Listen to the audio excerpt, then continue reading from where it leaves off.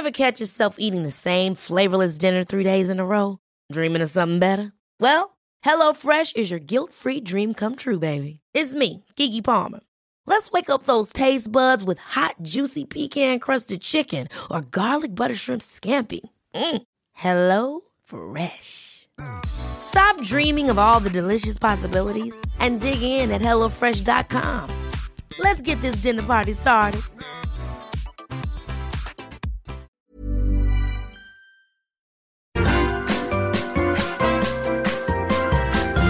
You are listening to the Mother of All Talk Shows podcast with George Galloway. Results in France from the exit poll can scarcely be overstated in their importance for the European Union, for France, for Europe, for the world. But I'll turn to those in a minute. Some housekeeping first. First of all, if you are watching this on Facebook, where Mr. Algorithm has been unusually vigilant, unusually active, please share with every one of your contacts on Facebook. But if you are watching on screen on my YouTube channel, please subscribe. And while you're there, make a mental note to follow me on my Telegram channel, t.me/George Galloway. I'll explain why in just a few minutes' time. But the first thing I need to do, and I do it with absolute humility and gratitude, is to thank each and every one of you that donated last Sunday so generously that we managed to pay for the whole show from the donations from the general public. And I cannot stress how grateful I am to you for that. We did lose the Moats Extra in midweek for financial reasons. Most of you believe, I think overwhelming, that it would be a tragedy if we were to lose the regular Sunday night Mother of All Talk Shows. The bad news is we've got to do it all again this week. So I'm not going to beg you. I'd rather take the show off the screen than beg you. I'm just going to say to you that for just $1, if you all donate, then we'll be in clover. If each of you gives something, even a little, even $1, then the show will be secure. So please, there's the PayPal details. If you don't want to pay by PayPal, then write to us at our email address, which I'll give you and we'll put up on the screen. And we'll explain to you how you can make alternative arrangements. But PayPal is overwhelmingly the fastest and most efficient way for us to collect your donations. We're looking for a sponsor, and one or two people are nibbling at that possibility. What's not to love? You get an audience this week, again, of more than 1 million. I'll give you the exact number shortly when it comes up on the screen. More than 1 million people in a 3-hour show. Your logo can be behind me. Your company name can be on the ticker below me. I can be shouting out the fact that you are the sponsor of the show. It's a no-brainer. There's no television in the world that would deliver an audience of that size over that length of time for the amount of money we need from a sponsor. So it's very important that you don't forget that whilst you can watch free, there are no tuition fees. I'll keep speaking whether you give or not, but I won't be able to keep speaking indefinitely unless you make a donation. So please, don't make me ask again in the course of the show. Get your donations in now. Now, Emmanuel Macron and Marine Le Pen are facing each other off in the final round of the French presidential race. That much was predictable, but several things about today's first round of voting were not predicted, at least not by some of the people closest to me. It was imagined that Macron would be several clear points ahead of Le Pen, and it was predicted that my candidate, Jean-Luc Mélenchon, would be trailing very badly behind. In fact, Mélenchon got 19% of the vote, Macron got 24% of the vote, and Le Pen also got 24% of the vote, although I predict that actually she will have finished the first round of voting ahead of Macron because of the shy Le Pen voter syndrome. Many people would have balked at telling the pollster at the gate of the polling station that they had voted for Le Pen, but they will in fact have done so. A phenomenon well known in the United States over Trump, in Britain over Thatcher. The shy Tory syndrome is a thing. Now, this result is of enormous moment. Why? First of all, there are two candidates to the right of Marine Le Pen who each polled 8%. That's 16% vote to the right of Le Pen that must be assumed overwhelmingly to go to Le Pen in the second ballot next Sunday. But here's the important and perhaps clinching argument. Polling throughout this campaign has shown that whilst Mélenchon is the candidate of the left, a significant part of his voting bloc will next week either not vote at all or, in quite startling numbers, will vote for Le Pen. She recognized the potential of this phenomenon and pushed her economic policy farther and farther to the left. And because a lot of Mélenchon's voters are the former partisans of the PCF, the French Communist Party, once mighty, once led by the great Georges Marchais, who was a communist Gaullist, who didn't like the United States domination of Europe, who preferred Russia to the United States. His vote hasn't gone away, you know. And those who voted for Mélenchon in the first ballot, who lean in that direction, have also been catered for by Marine Le Pen's tilt towards hostility to the West's policy against Russia. Against Russia in the form of sanctions, against Russia in the form of military assistance in the proxy war between NATO and Russia being fought over the dead bodies and destroyed cities of the Ukraine.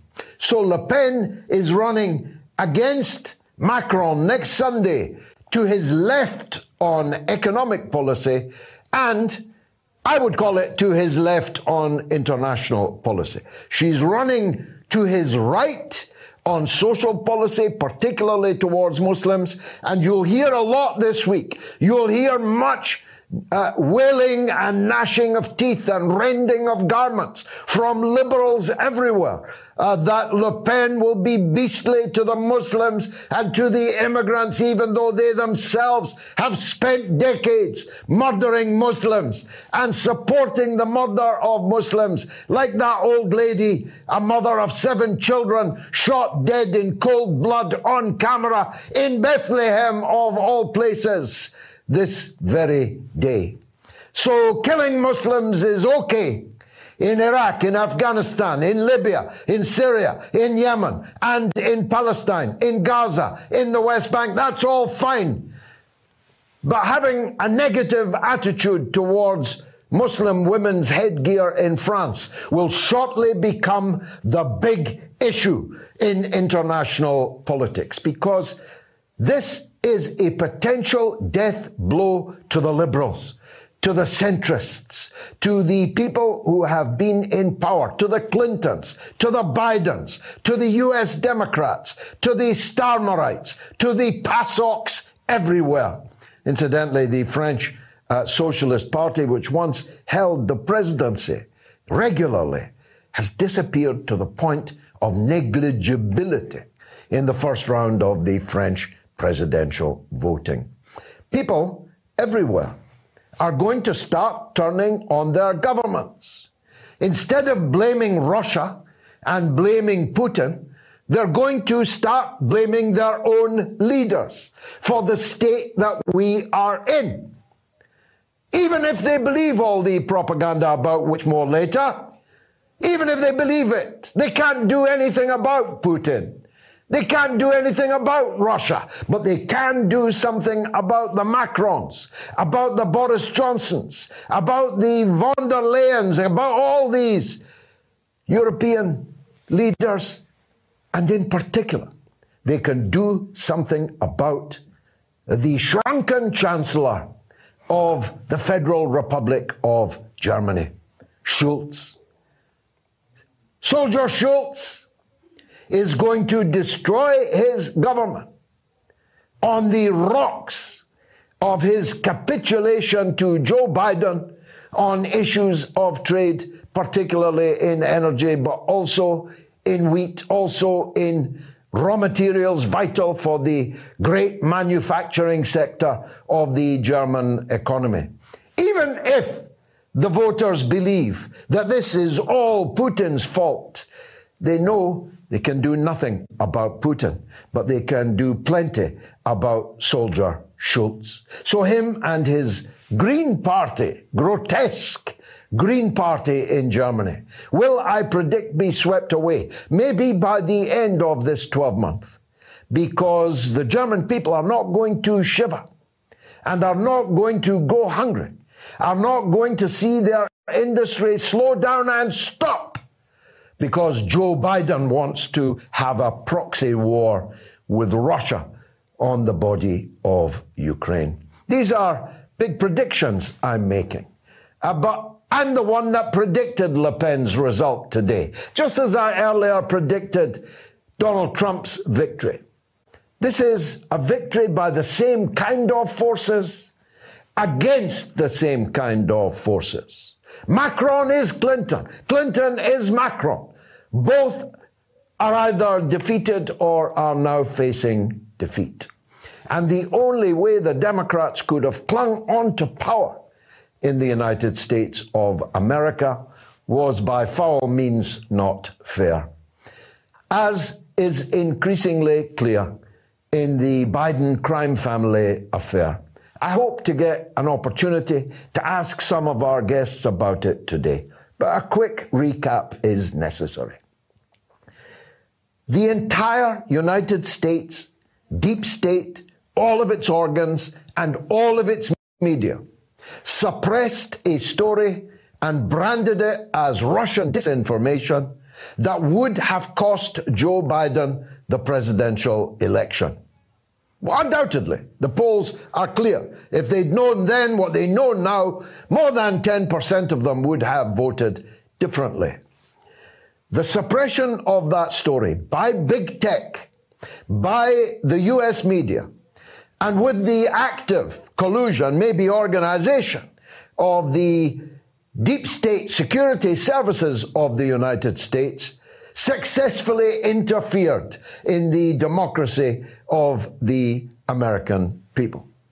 And they clung on by their fingernails, but the cost of it was they've got to have Joe Biden in power for the next couple of years. But in November, at the midterm elections, I predict that the Democrats will suffer a crushing landslide defeat, will thus lose control of the Congress, and will then be put on trial. Impeachment will be back on the agenda. Prosecution and imprisonment of members of the first family, not just the son, Hunter Biden, but others in the Biden crime family, will be on the table, on the television, in the courtroom, in the dock. So if Le Pen succeeds next Sunday, the implications are enormous.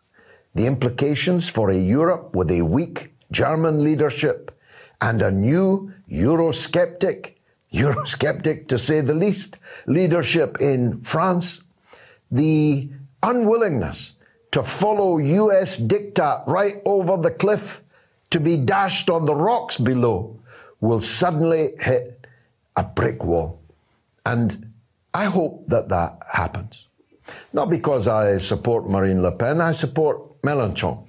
But I entirely understand why many of Mélenchon's voting base will do anything to destroy the bogus Blairite centrism of Emmanuel Macron, a pumped-up little emperor on Cuban heels.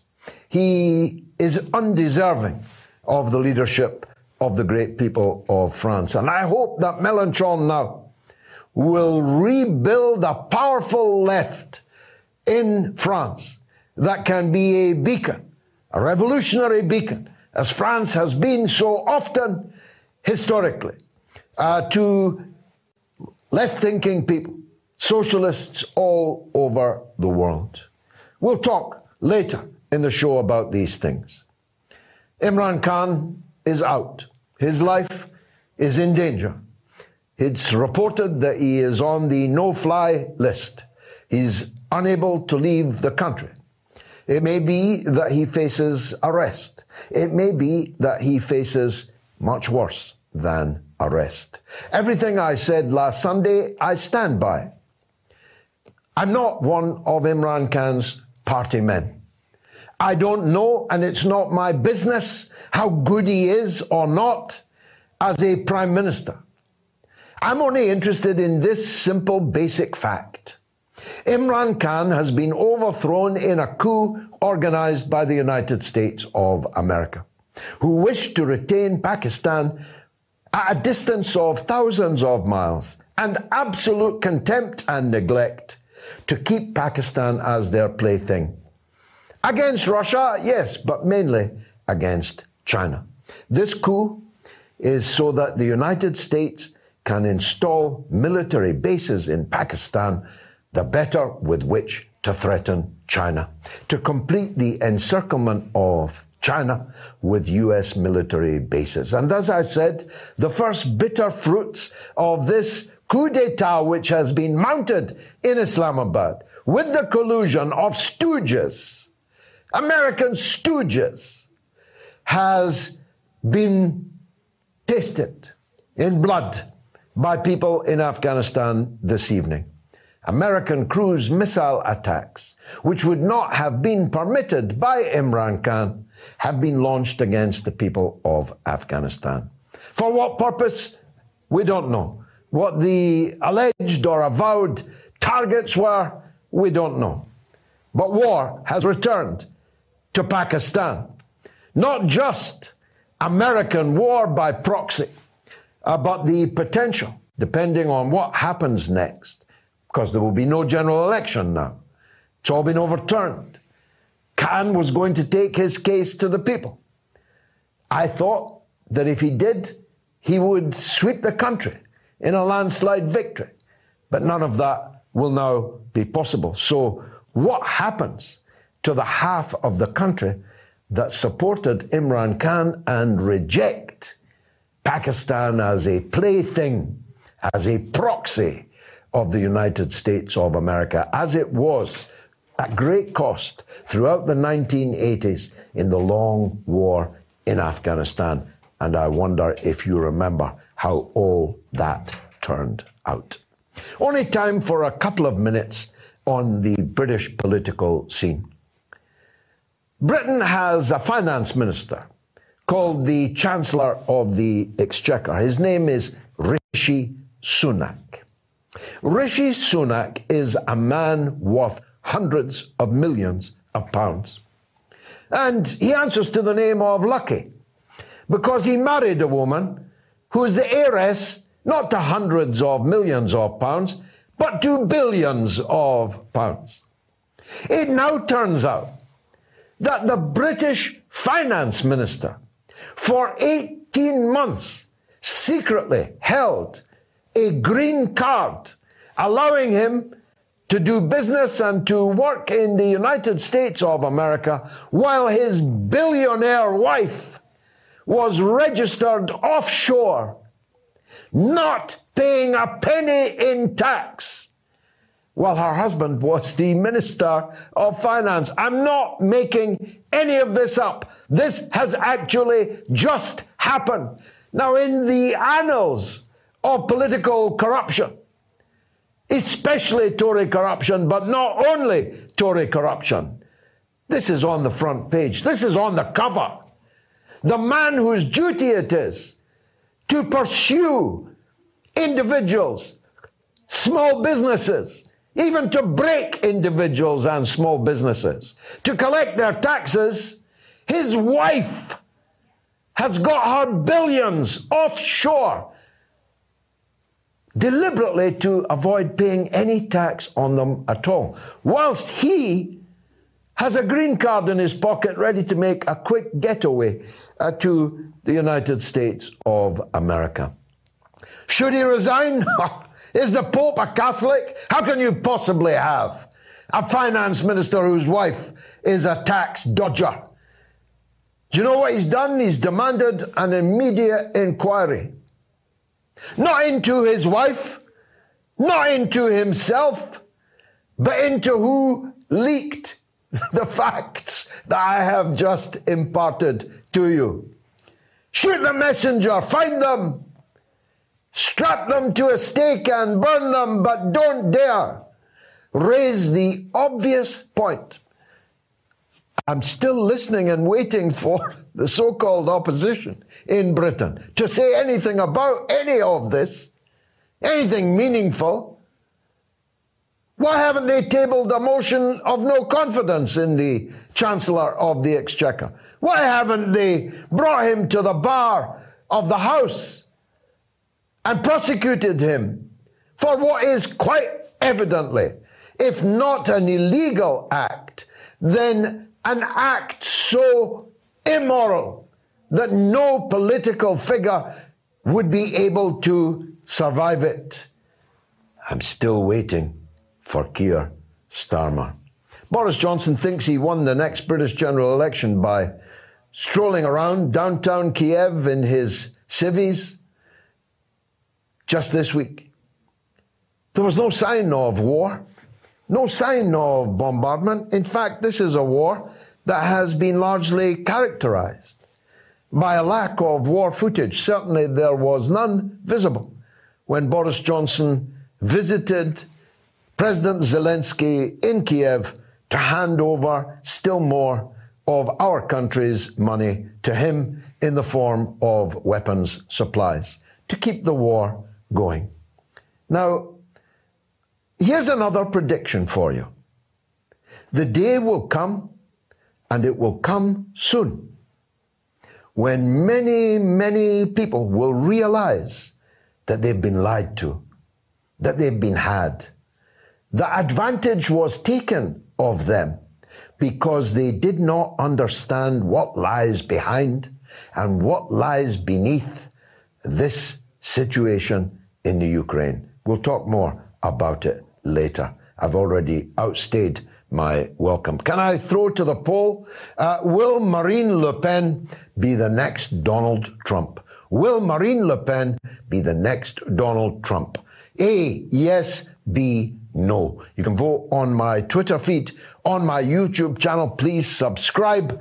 And on my Telegram channel, t.me/George Galloway. By the way, the figure from last week was 1,104,075. That was the audience last week. Let's see if we can beat it this week. Munib Hamid is a broadcast journalist from Pakistan covering international relations, and he's a commentator and political analyst, very well respected. Munib, welcome to the show. I'm grateful to you for joining me, especially as it's not early. It's late at night where you are.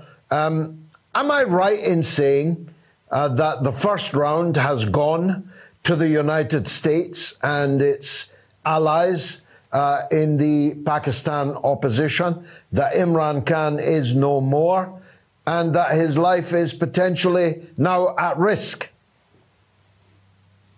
Thank you, George, for having me here. It is a pleasure and an honor to be here with you.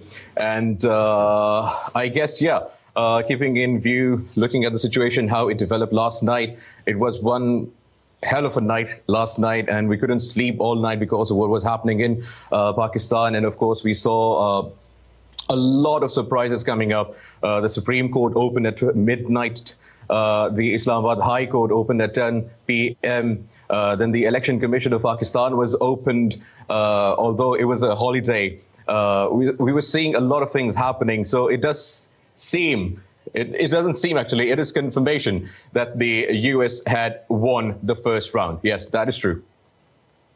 Now, what happens next? What will happen, first of all, to Imran Khan personally?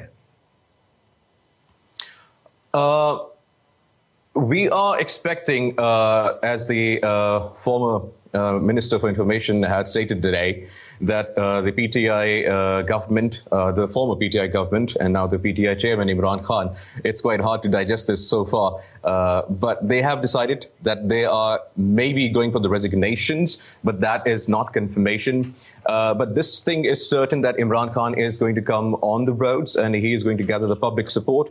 And as today, as we're speaking, nationwide protests are happening, and thousands of people have rallied in Islamabad to show support for Imran Khan. And this is what he had in his mind, and this is what he had stated earlier in his addresses to the nation, in his speeches, that I am going to the public, and the public is going to help me, and the public is not slave, unlike the ministers, unlike the MNAs, unlike the other political parties. They are not slave. They are people who believe in independence, in sovereignty, and this is what Imran Khan is going to do. He is going to gather the public support and come out against the government. But he can't get a general election, can he, unless a given number of MNAs resign? I'm presuming that number is larger than the number he has still loyal to him. So he needs 172 resignations if they are to dissolve the National Assembly. And if the National Assembly dissolves, that is the only way they can move to the elections. Now, Imran Khan doesn't have 172 members with him, because if he had 172 members, he would have won the no confidence motion against him. So it is a very tricky situation now, and we have to see as how it develops. But the point is that Imran Khan is not going to give up. This is very clear. And even if he doesn't have those numbers, this is very much possible that he might not decide to resign from the National Assembly. He might stay there. He might appoint an opposition leader. He might force and he might push the sitting government into opening an investigation into that letter which the National Security Committee of Pakistan, which was in the meeting, all the army chiefs were present and the DGISI was present, and they all endorsed that threat letter. They called the U.S. ambassador to the foreign minister's office. They protested the Senator Demarche. So they have endorsed the letter. So now the point is, and the number one thing that Imran Khan is going to push is to open an independent investigation to find out whether the letter he says is a threat letter received from the United States is truth or not, whether it's real or whether it's fake, because there is a debate happening in Pakistan. There is a certain amount of society which claims that the threat letter received and endorsed by the National Security Committee is fake. If the letter was fake, how come the National Security Committee endorsed the letter? They called the U.S. ambassador, the Senator Demarche.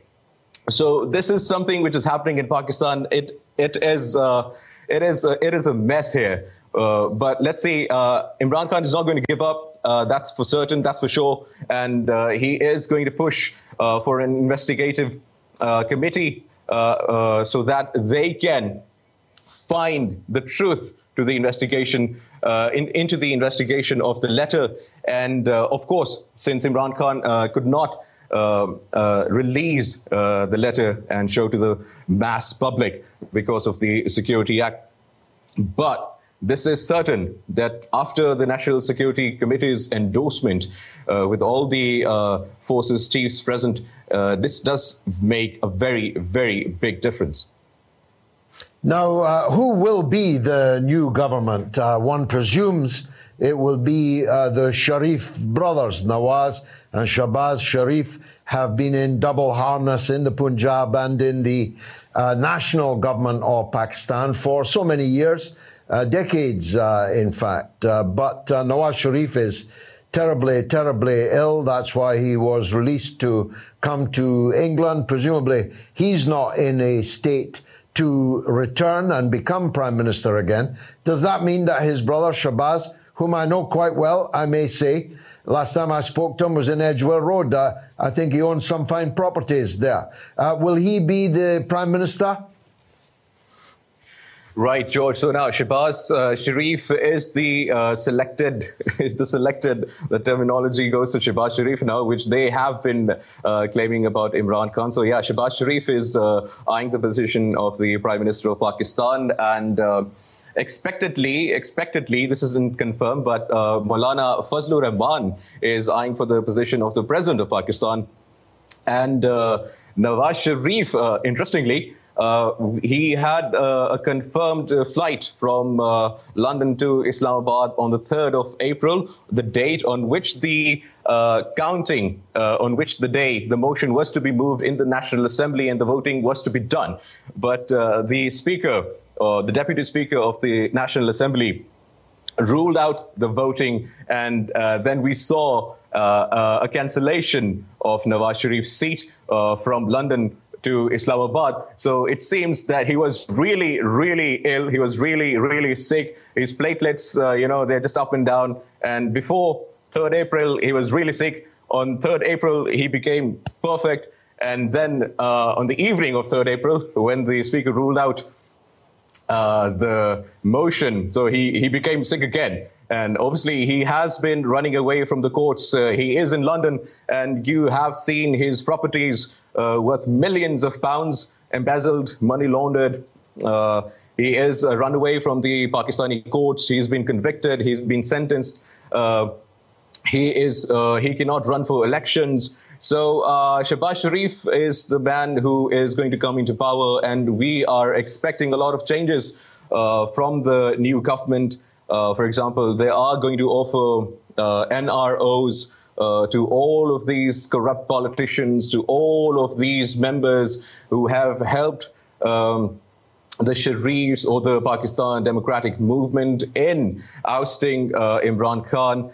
We are also possibly seeing that now Nawaz Sharif has turned all perfect, and he's the fittest he's ever been in his life now. After the ouster of Imran Khan. So we also are expecting a return of Nawaz Sharif to the country. And once he comes back to the country, so the sitting Prime Minister, his younger brother, might give him NRO, National Reconciliation Order, and, all is forgiven. And he might again become the chairman of the political party. It's a mess. But the thing is that the new government to come is going to make a lot of changes, and amounting to the complete cleansing of the cases, corruption cases, murder cases against them, against their loyal members who were bought by millions of rupees, and of which there is video proof, interestingly. But very interestingly, the Supreme Court in Pakistan was listening to Shahbaz Sharif review petition when the Deputy Speaker, cancelled the voting motion. So Shahbaz Sharif was a runaway. He was a convicted money launderer, and he was not appearing in local courts because whenever the courts asked him to make an appearance so that they can indict him, so Shahbaz Sharif always used to make the excuse of health issues, but miraculously, he somehow, maybe he took some injections or whatever, some powerful medicines, that he was able to go to the Supreme Court of Pakistan and stand in front of the Chief Justice of Pakistan. And the Chief Justice of Pakistan was listening to a convict, a money launderer, a person who has not been answering the courts of Pakistan. So this was also a very big surprise. And last night, George, we saw Imran Khan under really hot waters. And we saw how the entire country's institutions united against this one man. And he's not being ousted. He's not being thrown out of power because of corruption.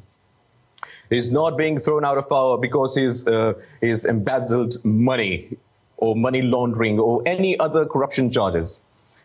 His only charge was that he said absolutely not to the United States. He went to Russia when the US were forcing him to not visit Russia. And he said that I am going to make a sovereign state with an independent foreign policy. And my people, 220 million people, are not slave to any man or country. This is the reason why they all want him out. And of course, his fight against the corruption inside Pakistan. Because if he stays in power, they know he is going to get them all behind the bars. Well, he's used to standing alone at the crease, and he may well have lost the first round, but nobody should bet against him coming back. Thanks very much indeed, Munib, for joining us at this late hour from Pakistan. I'm hoping very much that Imran will make an appearance too. Thank you very much indeed. The poll, will Marine Le Pen be the next Donald Trump? Yes, 67, no 31 on Twitter. Yes, 69, no 31 on YouTube. And on Telegram, yes, 71, no 29. Now, the war drags on, of course. Bloody, unnecessary war in Ukraine. It's dragged on now for 8 long years, a war of attrition, and then a new kind of war with the Russian invasion of the country in the last week of February. It is, of course, a melancholy disaster for the people of the Ukraine, but it is not going to come to an end anytime soon. The Eurocrats were quite clear in their statement yesterday that this war must be won on the battlefield, thus ruling out any negotiated solution to the killing. The United States is willing to fight to the last drop of Ukrainian blood, and now so is the European Union, and so is the right sector and the Azov and all the other ultra-nationalist Banderites that infest the political life of Western Ukraine. We will increasingly have to start seeing Ukraine as two places. Eastern Ukraine, where 40% of the population lived, and which is overwhelmingly Russian in character, and 60% in the west of the country, which looks towards Europe, looks towards the United States, but evinces some of the most horrific ethos and actions that one will ever see on social media, of course. They will not see it on the Western television. They didn't show on the Western television the Russian soldier strapped to an anti-tank tramp, tortured and then set on fire. But many people have seen it because they perhaps helpfully filmed themselves doing it. Many people are aware of the war crimes that are being committed in this conflict.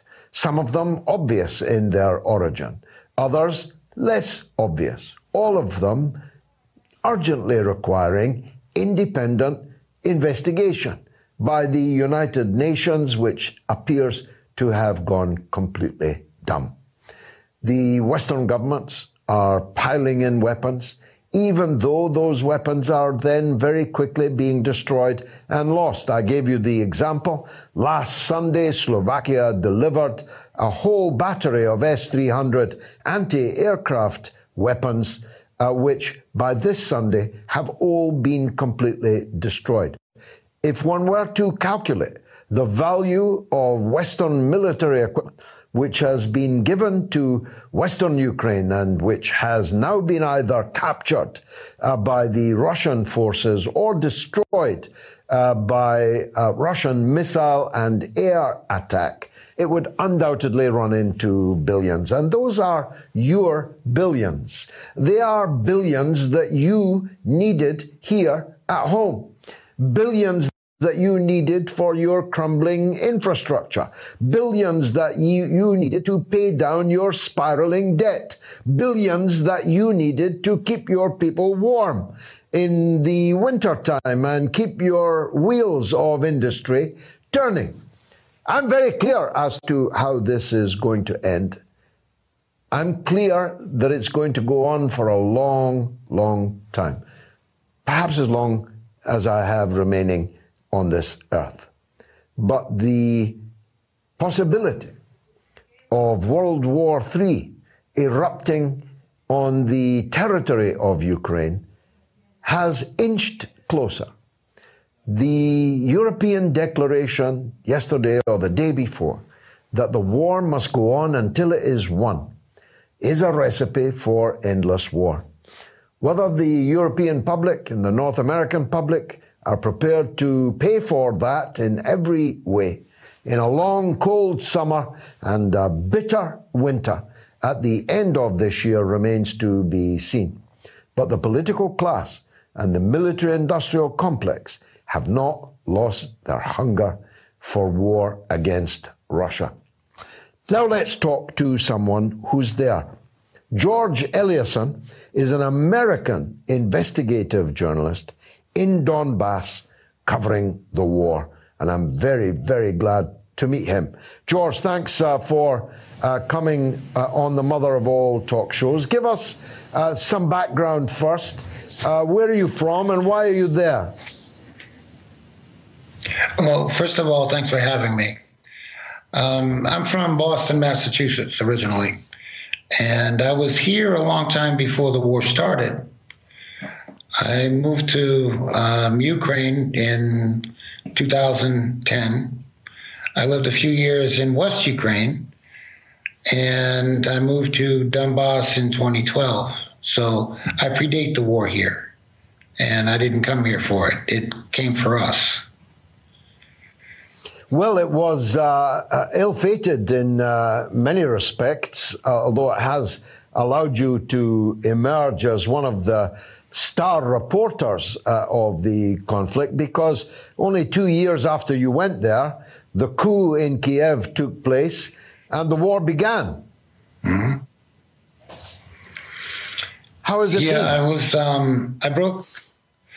early on, I broke a lot of the first stories about everything coming, Maidan, everything coming out of Maidan in the West. Back then, Ukraine was just kind of unorganized in its media operation. And it was actually leaders of the diaspora that were doing the commenting, trying to deplatform people. And you'd have Radio Svoboda trying to tear apart articles that you wrote. That's what it was like then. Right now, they have, in 2022, Ukraine has a 300,000 person IT army. And they're doing DDoS hacks across the world.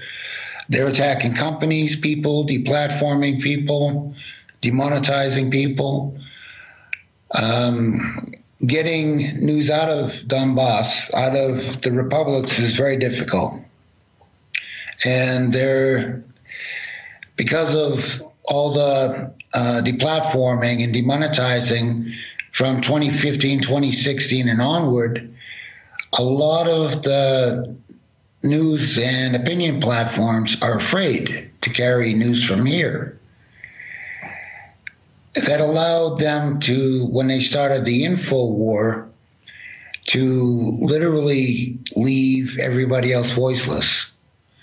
And it's the same people that were doing it in 2014. Once in a while, I talk to the manager of the media operation. He contacts me to gloat. Yeah. Now, their media operation is, of course, lavishly funded from the West. The Kiev Independent newspaper, for example, is revealed to have been kickstarted basically by, I think, Canadian funding. There's millions of pounds being spent, dollars being spent on the media operation. And President Zelensky has had a good war on a personal level. I mean, he's on the front page of the magazines. He's posing in photo shoots. I saw one today with sacks behind him that were supposed to look like defensive ramparts, but were on closer inspection found to be sacks of sugar. The whole operation to glamorize the president of Ukraine has been an enormous success, hasn't it? Well, it should. The companies that actually put this together are out of the UK. They came out of Saatchi & Saatchi. You're familiar with their work, yes? Yeah. For Margaret Thatcher and such. Then you're familiar with Nigel Oakes, SCL. Are you familiar with IOTA Global, Colonel Steve Tatum? Go on. They started, pardon? Yes, well, go on. IOTA Global was the only information operation company in the world that had to get military licensing. These people could literally drop boots on the ground next to you. That's what their licensing is. And they were out of the UK. They started their contract in around 2011, 2012 in Ukraine, doing all the prep work for Maidan, getting it set up as a media operation. Now, a lot of it's funded by the various diasporas, Ukrainian diasporas and other friendly diasporas. They work together. If you look at the MH17 investigation, now everything that actually went to the Netherlands came out of Ukraine's information operations group. It was Inform Napalm, Bellingcat, etc., that was set up by SCL. And they were on a Canadian government contract for that. And that's actually public information. You just need to know where to look for it. Now, as it turned into the 2016 elections, you'll notice if you think back, everything kind of went quiet in Ukraine. It's because the same people were focusing on Hillary Clinton's election. So when you look at the Steele dossier, it was groups associated with the information operations in Ukraine itself. You had their anti-censor group that found we'll say the Manafort Black Book. Start with that. Well, they were with Pravi Sector and the actual guy on social media that got Maidan rolling. We're all together. And they found something that was impossible to find because it didn't exist. It was Ukraine's hacking groups that actually put it together. And I've documented all the people involved with that. The Steele dossier. Listen, now we're running out of time, George. So tell people how they can read your stuff.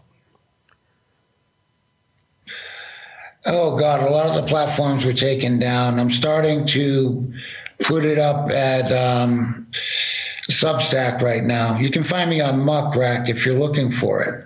I'll certainly be reading anything that you have written, George. Thanks for joining us on the Mother of All Talk Shows. The European governments, hook, line and sinker, with some exceptions, the Austrian Chancellor is flying to Moscow tomorrow to meet with the Russian President, Vladimir Putin. That may or may not be of some significance. It's certainly unexpected, and it's unclear as to who he's talking for, if anyone else at all, other than the Austrian government. But the Austrian government has been clear that it cannot survive cutting off Russian oil and gas and wheat and other manufacturing imports of basic commodities and raw materials, without which the Austrian government cannot function. Ditto the government of Hungary. And ditto other European governments, though with varying degrees of sotto voce. But the time will come when all of them will have to speak out in one voice that they're not prepared to sacrifice their economies on the altar of Joe Biden's desperate attempt to maintain the United States empire's hegemony in the world, that they can't afford to fight Russia, let alone fight Russia and China at the same time. So we thought we'd talk to a man who has studied the impact of sanctions, the impact on the receiving country and the impact on the imposing country. And he is Professor Marcello Ferrada de Noli. He's a Swedish professor of epidemiology and chief editor of The Inditer, founder of Swedish Doctors for Human Rights. The Inditer sounds like a formidable publication. Professor, thank you for joining us. Who should we indict first? Would be many people's question. But how do you evaluate the impact of these truly extraordinary sanctions that have been imposed on Russia? 6,000 sanctions are now in place on the Russian economy. If you want a yardstick for that, there are 600 sanctions currently imposed on the government of Venezuela. Tell us, Professor, how do you evaluate these? Many of us have those stubborn pounds that seem impossible to lose, no matter how good we eat or how hard we work out. My solution is PlushCare. PlushCare is a leading telehealth provider with doctors who are there for you day and night to partner with you in your weight loss journey. They can prescribe FDA-approved weight loss medications like Wegovy and Zepbound for those who qualify. Plus, they accept most insurance plans. To get started, visit plushcare.com/weightloss. That's plushcare.com/weightloss. Hey, it's Ryan Reynolds, and I'm here with Keith, co-star of my upcoming film, If, only in theaters May 17th. Do you want to tell people the big news? All right, I'll do it. Sign up now and you'll get unlimited for $15 a month and 6 months of Paramount Plus Essential Plan on us. MintMobile.com/switch. Upfront payment of $45 equivalent to $15 per month. Unlimited over 40 gigabytes per month. Face lower speeds. Videos at 480p. Active Mint customers by 531.24 get 6 months of Paramount Plus Essential Plan. Auto renews after 6 months. Offer ends May 31st, 2024. Separate Paramount Plus registration required. Terms and conditions apply if rated PG.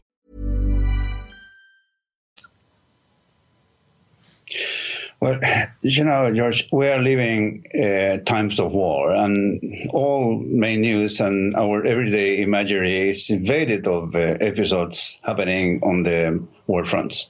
So one first association, let me tell you this, that I got when I received the invitation to this show, the mother of all talks shows, inevitably, the association arising, my recall, was the mother of all bombs.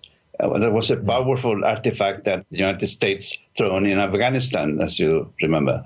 You know, yes. It was so powerful that according to the reports at the time, I heard that on American TV, the earth-shaking waves were felt intensely in the perimeter of miles away, the epicenter of the explosion.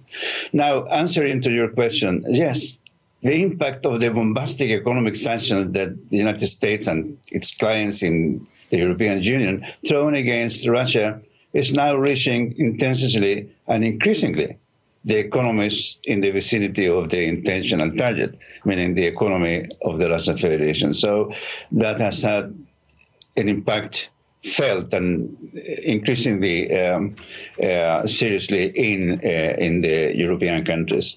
So another automatic association I got with this item was for me to recall that even if the United States and NATO has at disposal that, what I name it, the mother of all bombs, the Russians, for their part, developed one of its own. That is a bomb reputed to actually being 4 times more powerful than the Americans.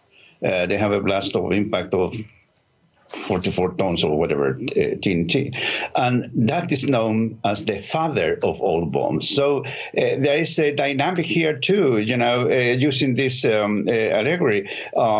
Sanctions are intended to decimate the economy of the Russian Federation, but the things are actually acting as a boomerang. There is a response that we might be expected from the Russia, but the sanction itself, they are hurting and very badly the European economies. We have this in terms of inflation, we have in terms of tax of gas, coal, and oil, and benzene prices. They are rocking up, etc., etc.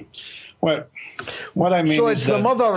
It's the mother of all boomerangs, Professor. Let's look at the epicenter of that backfire, which has to be Germany. I mean, Britain, which depends less on Russian oil and gas, has petrol at almost £2 per litre. I've just bought some. Almost £2 per litre, 1.92 per litre, which for the old-fashioned among us is a price of £8.5 per gallon. This is in Britain, where our dependence is less. But Germany is where the dependence is greatest. And they have a coalition government with no great stability about it. How do you think it will impact on Germany? Well, it would impact very much in Germany, not only Germany, in Italy too, and all those countries that they have a high dependency of the Russian oil. In general terms, is 40% of the natural gas is coming from Russia. Now, you mentioned this in Germany. There's a coalition government. They have the Greens, part of that government. They are being high in their agenda of the environmental agenda, and now with this crisis, they are thinking to resort to the old nuclear based energy providers, and that will and coal and coal. Yes, exactly. And now. Well, about the coal, we have these sanctions, the new sanctions from the European Union. They would also cut the imports of coal from Russia. But the question is, where are they going to get, the alternative coal and the natural gas, etc. They are not prepared for that. And what they were prepared was to implement the Nord Stream 2. But that after the pressure of the United States, they cut the possibility too. So they are just starting, the fall, the economic fall, the crisis just starting in Europe, and not only Germany, I insist. Yes, we have a very good point. There are many European countries vulnerable. And as I said earlier in the introduction, the Austrian Chancellor is flying to Moscow tomorrow to meet with Putin. Have you any idea what that's about? No, actually, but the thing is that those talks can be converted in that Austria could be a new factor in trying to bring about talks and understanding between the conflicted parties. That is one derivate that I believe that it could result of this visit. we know that Austria has been very reluctant to or even opposing the mainstream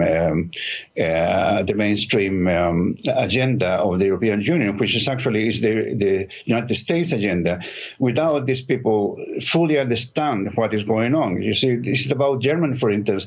The conflict between Russia and Ukraine, the war was started by Ukraine, or those who were inciting the war for 8 years ago, and then they were sure or pretty sure what was going to happen if they were going to conceal to Russia that actually they were not.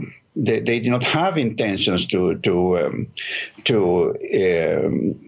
admit Ukraine in NATO. They said to Ukraine in secrecy, "We are not going to get you inside NATO," but they kept repeating the opposite to Russia. So they were provoking this war. So the plan of the United States was so clear from the beginning. And in this plan is what I mean. In this plan, I think that it was also the weakening of the German economy, because the German economy is the strongest in Europe, and with all those situations, is going to suffer. Not only the economy is going to suffer, their political standard, and on top of that, now they are increasing their military budget, and all that is going to have a very severe impact in their economy and in their lives at all, and that. Who's going to be the winner of that situation? Of course, the United States.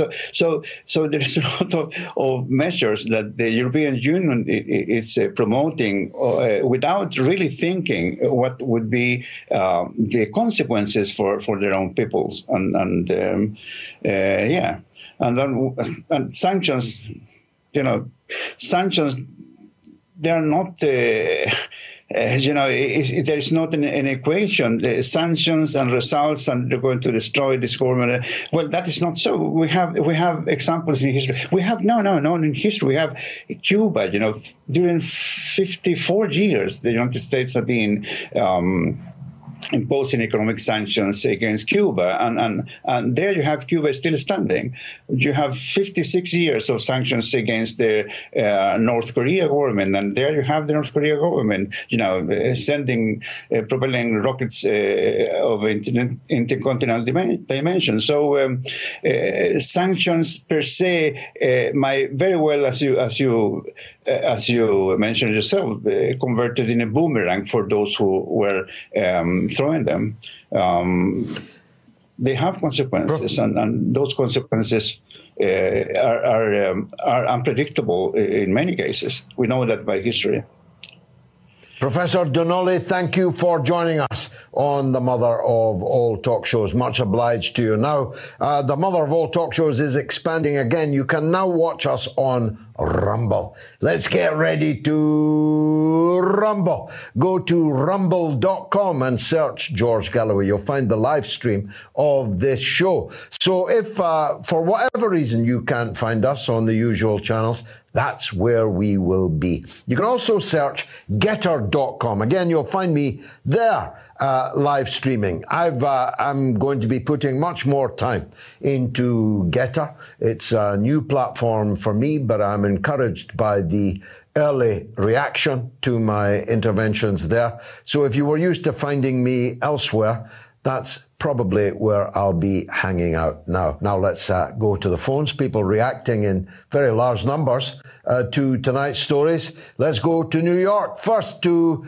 talk with Daniel. Daniel, welcome to the Mother of All Talk Shows. Hi, thank you so much, George. I'm so happy to be here. I'm really a great admirer of yours, and I always appreciate you covering topics that have been missed by the mainstream. You're very welcome, George. Thank you, sir. I just wanted to cover with you what's happening in Pakistan, and I know you've touched with your guests, and I think they a very comprehensive coverage. But what I'm seeing from here is really a continuation of a neocolonialism project. happening there. There's really, like if you look at the protests that are happening right now in Pakistan across all the cities, you notice, first of all, the mainstream media is not covering it there. And second, you see that people are really passionate, and they're talking about continuation of the fight for freedom. And one of the things that colonialism does, is basically destroy the institutions. All of the institutions in this case have failed, and now what we are left with is a democratic government that's been ousted by a foreign influence, and it reminds me of the book Confessions of an Economic Hitman by John Perkins. And I just wanted to see, where do you see this going? I mean, this can get really, really ugly because, as you mentioned, Imran Khan's life is in danger. So I wanted to just kind of, And Daniel, it's paradoxically more in danger the bigger these protests become. Because, of course, if they become uncontrollable, irresistible, then Imran Khan will be swept back into power. And if he's swept back into power, he's going to deal with these corrupt and failed institutions that were the tool for the United States in effecting this regime change operation. Imran Khan has cleverly pitched this argument as a new freedom struggle, as an anti-colonial struggle. And you are quite right to highlight it, that Pakistan could, I know it very well, only too well, Pakistan could be an economic miracle. It has this landmass, this gigantic population, 220 million, this seaboard in Karachi, in Sindh, this access to the Chinese market, to the Asian market, to the Middle East and Gulf market. It has an Islamic importance amongst the 2 billion or more Muslims in the world. It is potentially a superpower. But as long as it remains shackled to the former and now neo-colonial powers of the West, which is 10% of the world's population and very, very far away, then it can never realize its potential. So I think that the coming struggle will determine whether Pakistan is a free country or a vassal state, whether the Pakistanis are free men and women or whether they are slaves. And I've got little doubt as to what the final outcome of that struggle will be. The problem for Imran Khan is the more powerful and successful this movement becomes, and I just looked at the demonstrations. I think it's in Islamabad, but it is truly not a sea of people, it is an ocean of people. And if that is being reflected in other cities, particularly in Lahore, which is Imran Khan's own hometown, home city, then that will be very, very significant indeed. Daniel, thanks for that call. Martin is in England, in County Durham, on the Ukraine. Go ahead, Martin. Hello, George. Nice to speak to you. It's to do with Zelensky. Am I the only person in the UK who doesn't see him as a messiah? Because everybody's falling over him, praising him, when I think he's a con man. No, you're not the only person. There's the and me, right. And I suspect a larger number than you and I. I think that he gives the impression of enjoying this war rather too much. He is basking in the international adulation and counting his winnings. And of course, he already, according to the Pandora Papers, was revealed to be an extremely rich man, the richest comedian in all human history. And he was a comedian in Ukraine, one of the poorest countries in the European continent. So it's not quite clear how he got so rich, but his future is well set. That is for sure. I ask you to recall, Martin, that he was elected to make peace with Russia. That was his platform. That was, one must presume, his intention, to heal the breach with the eastern half of the country and heal the breach with Russia. But he has not been able to do that, even if he wanted to. First of all, because the United States and NATO is the United States. Let's not beat about the bush on that.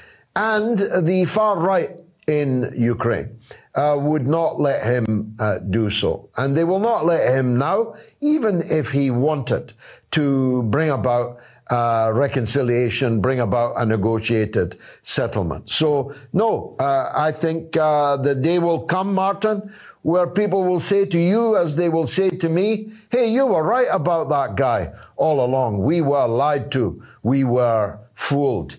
2/3, 3/4 of the respondents think that Le Pen may well be the next Donald Trump. But here's the second poll of the night. Should Rishi Sunak resign? I explained at the beginning the truly extraordinary circumstances, facts, in which the man charged with collecting British taxes has a wife who is a billionaire who has been dodging British taxes, and that he himself had a US green card in his pocket just in case the going got rough.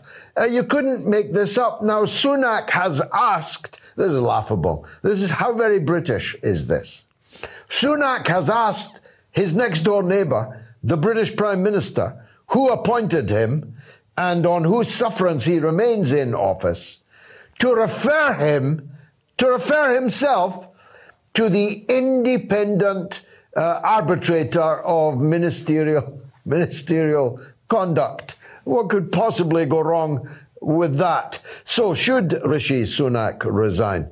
It's on Twitter, it's on YouTube, and it's on Telegram. Still vote right up to the end of the show. Let's go to Hawaii. Who wouldn't? Hawaii 5-0, where Matteo awaits. Go ahead, Matteo.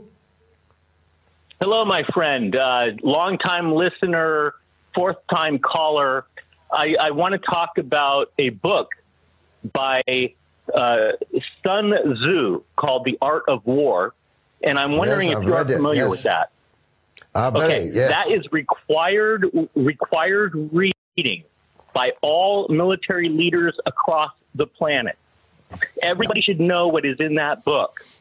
Now, let me tell you what's happening with Putin and the propaganda machines that are happening in the East and the West. The West is saying that Putin is retreating and failing and all of these sorts of things. But let me give you a little example of Sun Tzu's Art of War and how Putin is utilizing it. He went up into looking like he was going to attack Kiev. He amassed a massive amount of military around that area. Okay? And then what happened? The propaganda machine of the West said that he was retreating from that area because of all of the great help that we've given the Ukraine. But in fact, that was a trick in order for Putin to amass his military around the southern and eastern ends of Ukraine. Does anybody understand the propaganda machine? The West propaganda machine is telling its people that Putin is failing and he's a nutcase and all this stuff. The East propaganda machine is saying that he's fighting against a machine that's pushing up against his borders called NATO and the EU. What is your opinion about this?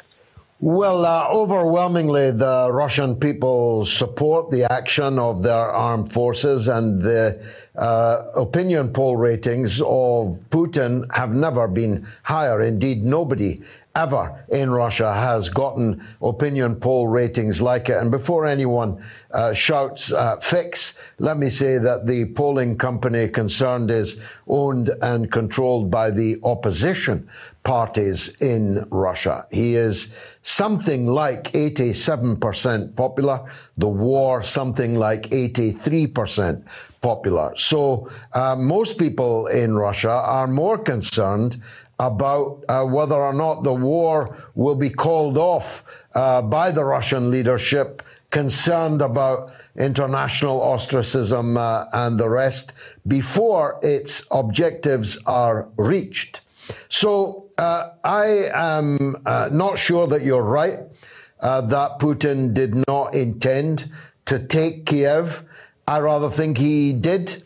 I rather think that he thought that an uprising would occur in Kiev and that a new political power would emerge in Kiev that was ready to do business with Russia. It may even be the case that they paid people to rise up, and it may be the case that those they paid ran off with the money without conducting the uprising. But hey, what do I know? I don't speak for Russia. I don't know their mind.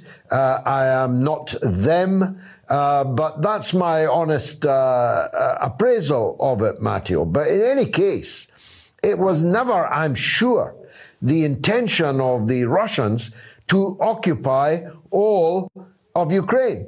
I do think that the longer the war goes on, their plan will be to occupy much more of it than they might have been intending to occupy at the beginning, or indeed before it began. When it began, the Russian demands were minimal, as Lavrov put them. They were essentially for the implementation of the Minsk agreement, guaranteed by Germany and France and signed by the regime in Kiev. But, of course, these war aims have expanded now. Not only is the independence of Crimea now a given, it will never, ever be given up. Not only is the independence of Donetsk and Lugansk now a given, will never be given up, but the Mariupol port, which allows a land bridge to the Crimean Peninsula, will never be given up. And the longer the war goes on, the more of the Azov shoreline and so on that may never be given up will be taken and held. A link up with Transnistria will then become a significant war aim of the Russians. So it's in Ukraine's interest, it was in Ukraine's interest to declare its neutrality, declare that it would never join any military bloc, that it would never allow any military forces from foreign countries onto their soil, and to accept these other demands. But now that they have refused to do so, and so much blood has been spilled in their refusal to do so, it's difficult to see where this war ends. And I certainly cannot see it. Matteo, thanks for that. Anthony is in Detroit. Let's go to Motortown. Anthony, what would you like to say? Oh, hey, George. Yeah, it's terrible. They say Putin, he's attacking our democracy and he's hiking our prices. He's quite a magician, Putin. But, they got their Supreme Court justice in this week, and just in time for Roe versus Wade and abortion to just become a big issue again. And, as we saw, Obama, he's really still in charge when he was there. And, Nancy Pelosi, she he's the boss. Her trip to Did you see the pictures of everyone mobbing Obama and leaving poor old Joe standing literally alone? Oh, that's so sad. And what's funny? The only people I saw getting pictures with Joe Biden were our supposedly progressive squad, AOC and the like. They were putting their pictures with Joe Biden after. So what is that even? No one appreciates, no one. Yeah. He was doddering old fool. And Nancy Pelosi had to cancel her trip to Taiwan, ostensibly due to COVID, but was she feeling under the weather due to the warnings from the Chinese, or was it because they're kicking around the idea of banning congressional stock trading right now? Who knows? I think that if she had gone to Taiwan, the mother of all crises with China would have emerged. I think they would have treated that as virtually an act of war. Anthony, thanks as always for that call. Karine is in Peterborough in England. Let's talk with her. Karine, welcome. Oh, hi. Firstly, Hi. It's a pleasure to speak with you, Mr. Galloway. And it's also a pleasure to speak with everybody who's listening. So what I have to say is that people it regards Britain, sorry to be a little bit, just like kind of British at the moment, but there we go. People are freezing here, and it's, and we've got a whole winter, and we'll have a few weeks of summer, and then we'll have the winter. And the gas prices here, I mean, by gas, I mean, the fuel that heats our homes. Not petrol. Yeah, I just thought I'd make that clear for the American audience. They're up, quite. But the gas prices have already risen 54%. And right. That has partly been mitigated. It would have been bigger by the state, by the government, but they'll not be able to keep on doing that. So it's quite possible that by next winter, gas prices will have risen by 100%. And it's shocking. And also at the, when we go to the supermarket, the food prices are just going up and up every time you visit. Yeah. And yet, when we turn on our television screens or we turn on the news, we find out that, yet again, Mr. Johnson, our Prime Minister, has been, over to Kiev to go and give them more money. I mean, they've already raised, something like 53 billion or something, and then the EU's giving them another 11 billion, and it's just, we're talking like telephone numbers being given to Kiev, and yet all the people in Europe are paying for it. And I mean, Ukraine, I'm sorry to say this, Ukraine isn't part of Europe and it's not part of NATO. And why it's not part of the EU, it's not part of NATO, it's certainly not part of Britain, but the taxpayers in the NATO countries, the taxpayers in the EU and the taxpayers in the UK are throwing money, telephone numbers as you correctly put it, a country they could not have picked out on the map just 7 weeks ago. Yeah, and what I want to know is, I mean, where is the opposition and where is our free speech and our, why can't we have RT on YouTube, for example, and why can't we listen to the other side, and where is all the money going? Well, that's a very good question that we'll spend a lot of years repenting on at leisure. Where's the money going?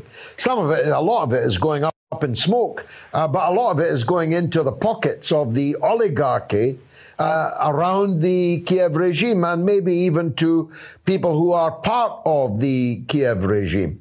There's as much transparency, Karine, on money going to Ukraine as there was on the money we spent on the COVID pandemic and the response to it. That is to say, no transparency at all. It is important, the call you have made. I think you speak for England in that.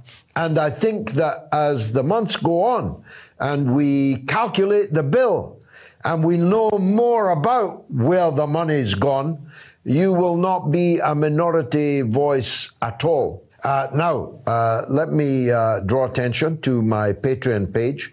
It's patreon.com/George Galloway, where there's all kinds of new material going out, including Maxwell the Monster.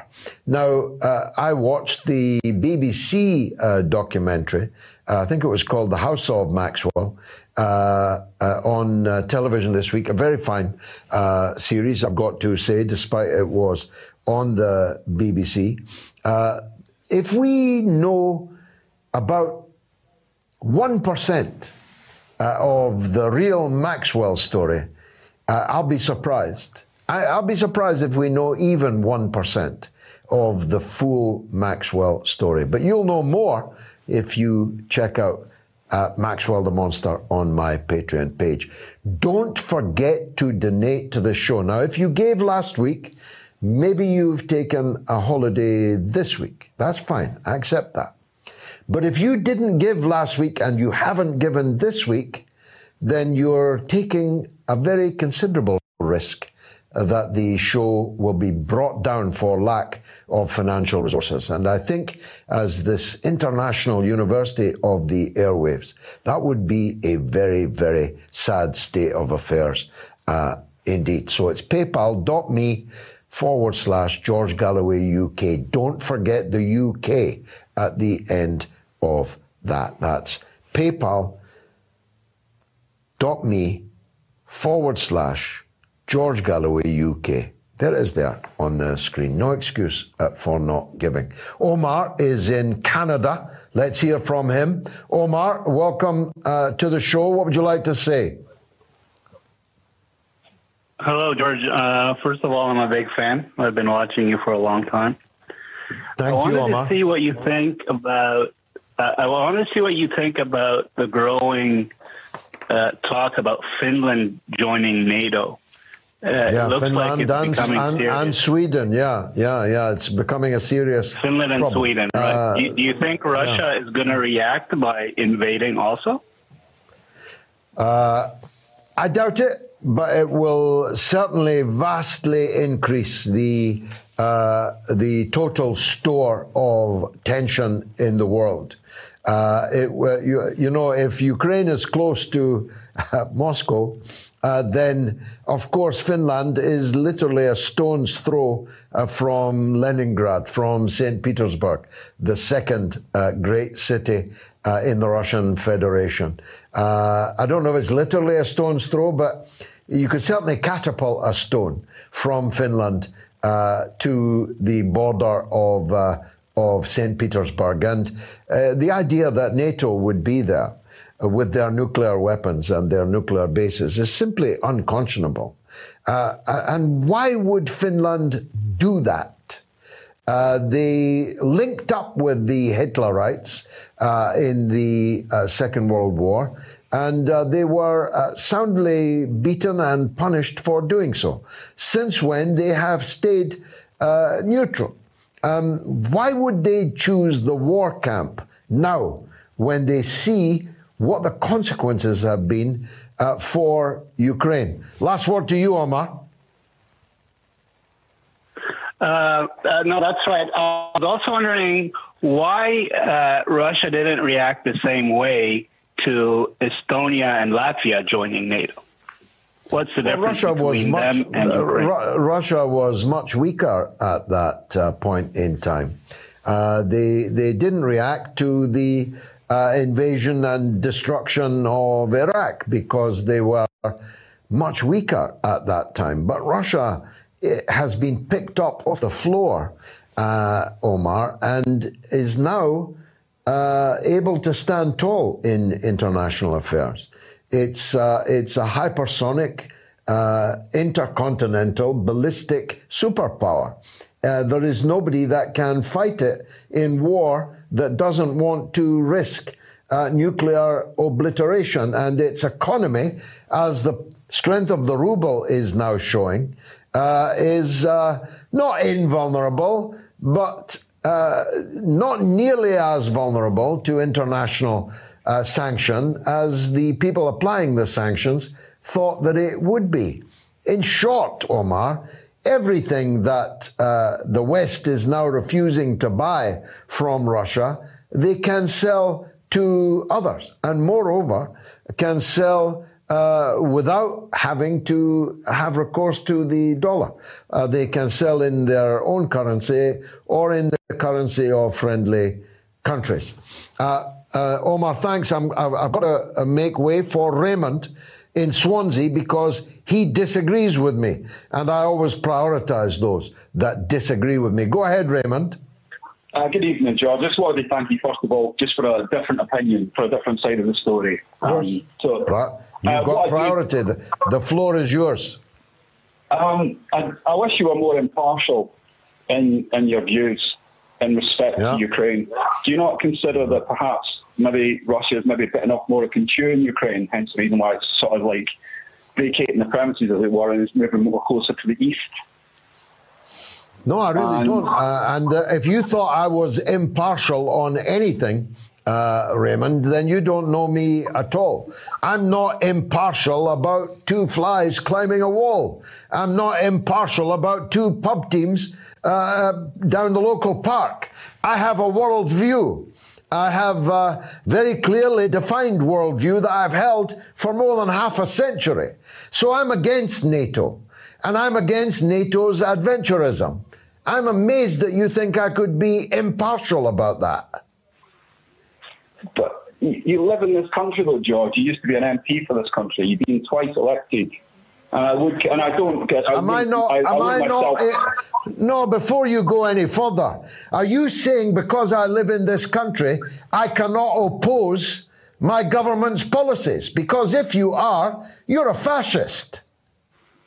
I'm not saying that either, George. I just think you're being what's a bit the point of you?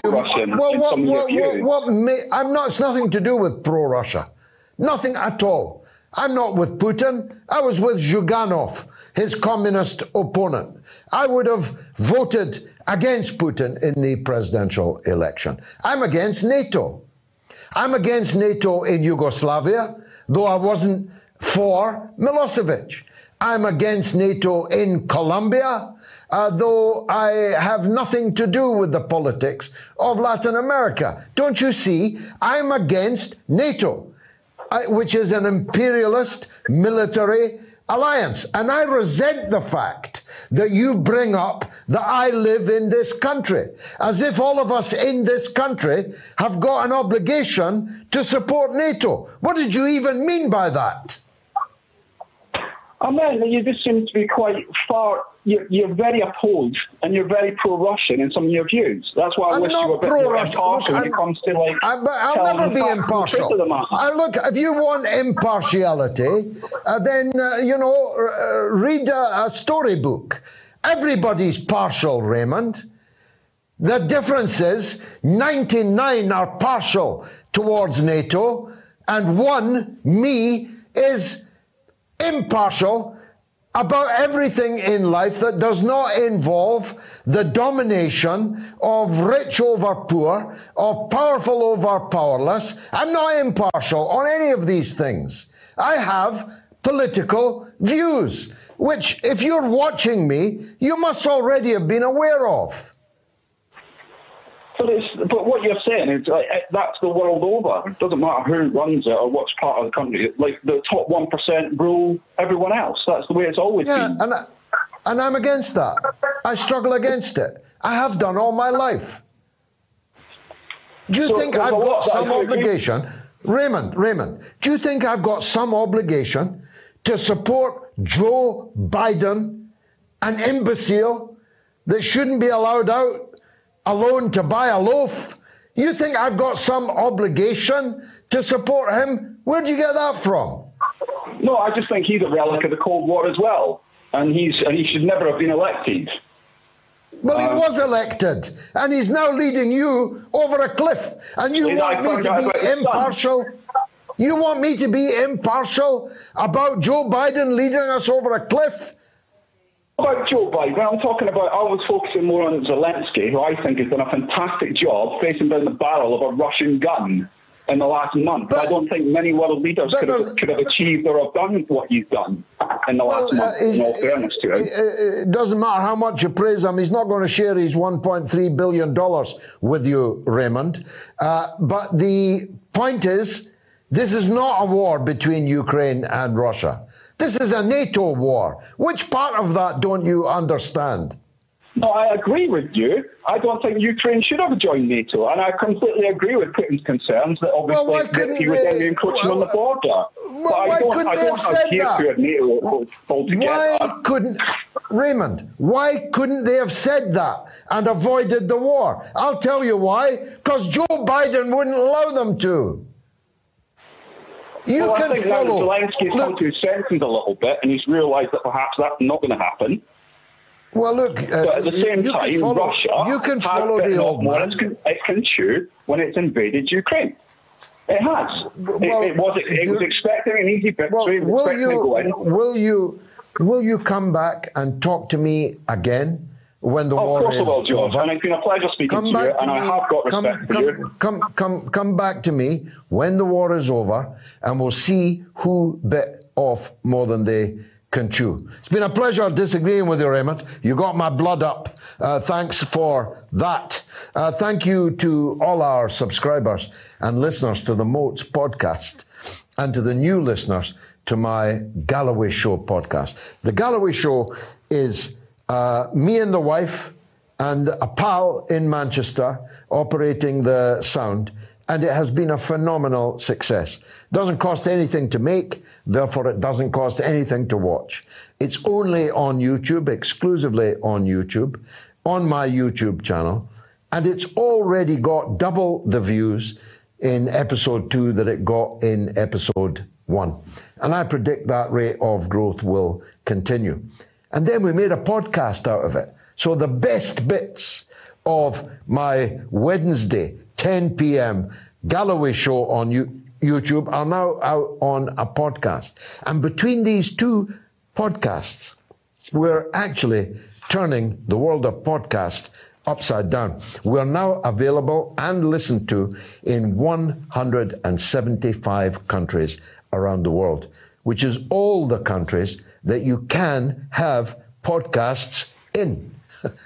You know, I wanted to get to 193, but that 193 includes territories where you cannot download a podcast, like Antarctica, just to give one example. But hundreds of thousands are now downloading the podcast. So you can do it on Apple, and I think on Spotify and the usual places where you get your podcast. And lots of people are being so kind as to leave 5-star reviews. I hope that you'll do so also. Now, I've got a call from Moscow. Am I allowed to take a call from Moscow? Am I breaking the law by talking to someone in Moscow? I don't know. I don't care. Agada is in Moscow. Go ahead, Agada. Hello, good evening, George. Mr. George Galloway, it's an honor talking to you. Thank you. God bless you, your family, your wife, and your children. And Thank you. I'm glad that you have this show. The truth has not been out so much, and you're one of the great people doing lots of things. You'll be remembered for thousands of years, and historians will write about you, the great things you've done. And your children and your descendants will be remembered. People will be like, those are the descendants of George Galloway. So you have a legacy that will go on for hundreds of years. And now to my point, I've been I'm from Nigeria, by the way, and I know you're way far away from ignorance, so you know Nigeria is in Africa, but for people watching that may not know, Nigeria is in Africa, and I am black. And I've been living in Moscow since 2014. I came here for education. And while I was coming, Russia offered many Nigerians, Africa, and Africans scholarships to come and study in Russia. I've been here. They have a wonderful culture. I've watched on television. My brother lives in America, and my sister lives in England. And I've seen Black Lives Matter on television. And I have to tell you something. If you want to find a place where Black Lives Matter, you come to Russia. Actually, in Russia, Black Lives Matter here. All I've had since I've got here is help. I've had a problem with a neighbor, and the police came, and they did not harass me. They listened to my story and went back to my neighbor and told my neighbor that don't bother him because he's a foreigner. Don't play jokes with him. That's exactly what they did. So respectful.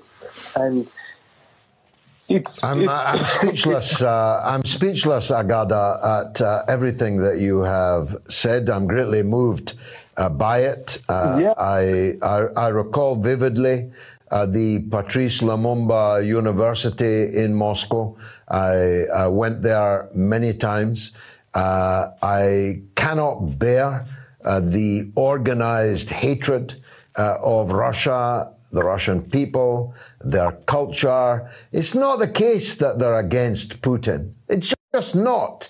They're banning even dead Russians who died long before the Soviet Union existed, never mind the post-Soviet period in Russian history and culture. And I think that in just a few moments, you have encapsulated the greatness that lies within Russian culture and Russian society. And I'm very glad that you did.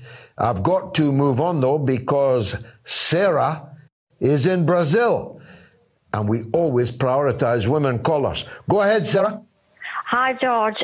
First of all, I want to thank you for educating me. You have a growing popularity in Brazil.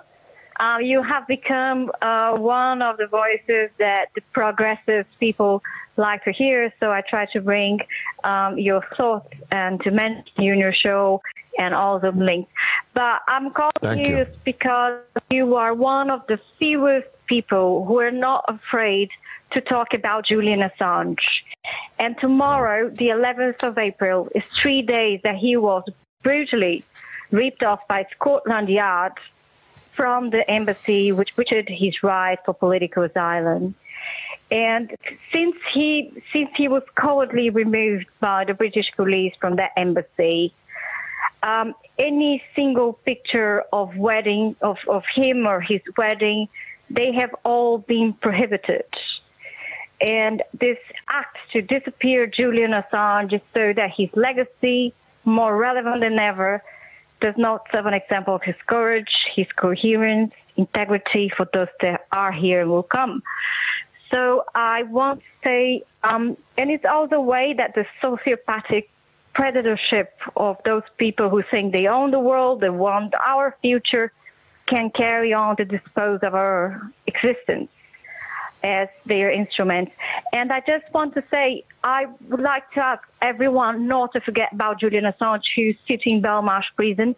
Tomorrow there is a protest in Parliament Square at 3 o'clock.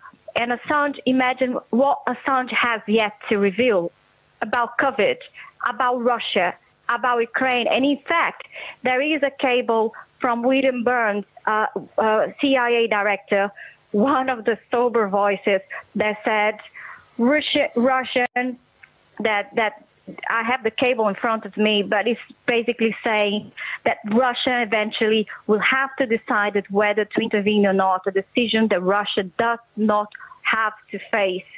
So WikiLeaks tell the stories that have been passed and the stories to come. And I would like to thank you for your honesty and for your courage. Thank you, Sarah. Very beautiful, moving call. The thanks are due to you for bringing up the demonstration tomorrow in Parliament Square in London at 3 o'clock to mark the third anniversary of one of the most shameful days in modern British history. And there's a lot of competition for that title. The crucifixion of Julian Assange, for that is what it is. Continues. Julian Assange is a friend of mine, but even if he was not, I would give my last breath to free him, because Julian Assange is a world historic figure that will be remembered for centuries for the service that he has done to humanity. Thank you for that call. A reminder, if you're watching on YouTube, just click on Super Chat and you can hit the donate button there. It's a very quick way of donating. Tonight's top Super Chat contributors are Ansab Gondal, who donated the largest amount and is now our official Super Chat Supremo. Thanks, Ansab. Ivan Pedro Jimenez Correal, big thanks to you, Ivan. Peter Bram, big thanks to you, Peter. Demetrius Zaferis, thank you so much. And C. Fleming, thank you, all of you who have donated tonight. You can still donate even when we've gone off air. Please do so that we can reach the height that we did last week and pay for the entire show for the good of this Open University of the airwaves. I've got to clear the decks because there's a legend on the line. It is the wonderful Norma in Bristol. How are you keeping, Norma? Oh, George, not that special, but you keep me going. I just wanted to tell you about an argument I had today. Now, my son, we were talking about the war, and I told him that really you mustn't believe everything, that you hear. And he shouted, Mum, haven't you seen all these bombings by Russia to the Ukrainians?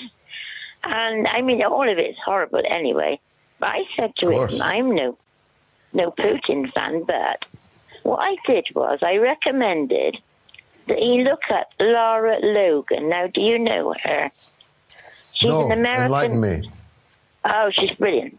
She's an American war journalist, and on YouTube she has Ukraine on Fire. Now, this was recommended by a Twitter friend for me to see, and it was so good and so informative. And if you could get her on your show, I think the people would be very, very interested. Lara Logan.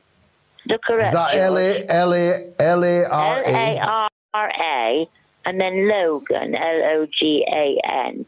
She's an American war. It's brilliant, George. Consider Thank it you. done, Norma. We will do it. But I must ask before you go how your health is, because the whole of the audience cares very much about you and miss you when you don't call or we're not able to put you on air. I hope that you know that. I hope you know that you have the love of all of us here at the Open University of the airwaves. And we pray for your continuing health, your recovery from the way that you have been feeling poorly these last few weeks, and your lovely husband also. Thank you, Norma, for that tip. I promise you, because it was your recommendation, we'll get Lara Logan on the mother of all talk shows. We're almost out of time, alas. I'll see you all again on Wednesday on YouTube, on my YouTube channel for The Galloway Show. It's just me, my wife, and my pal in Manchester, but I think it's pretty high quality. See you next week also. You are listening to the Mother of All Talk Shows podcast with George Galloway.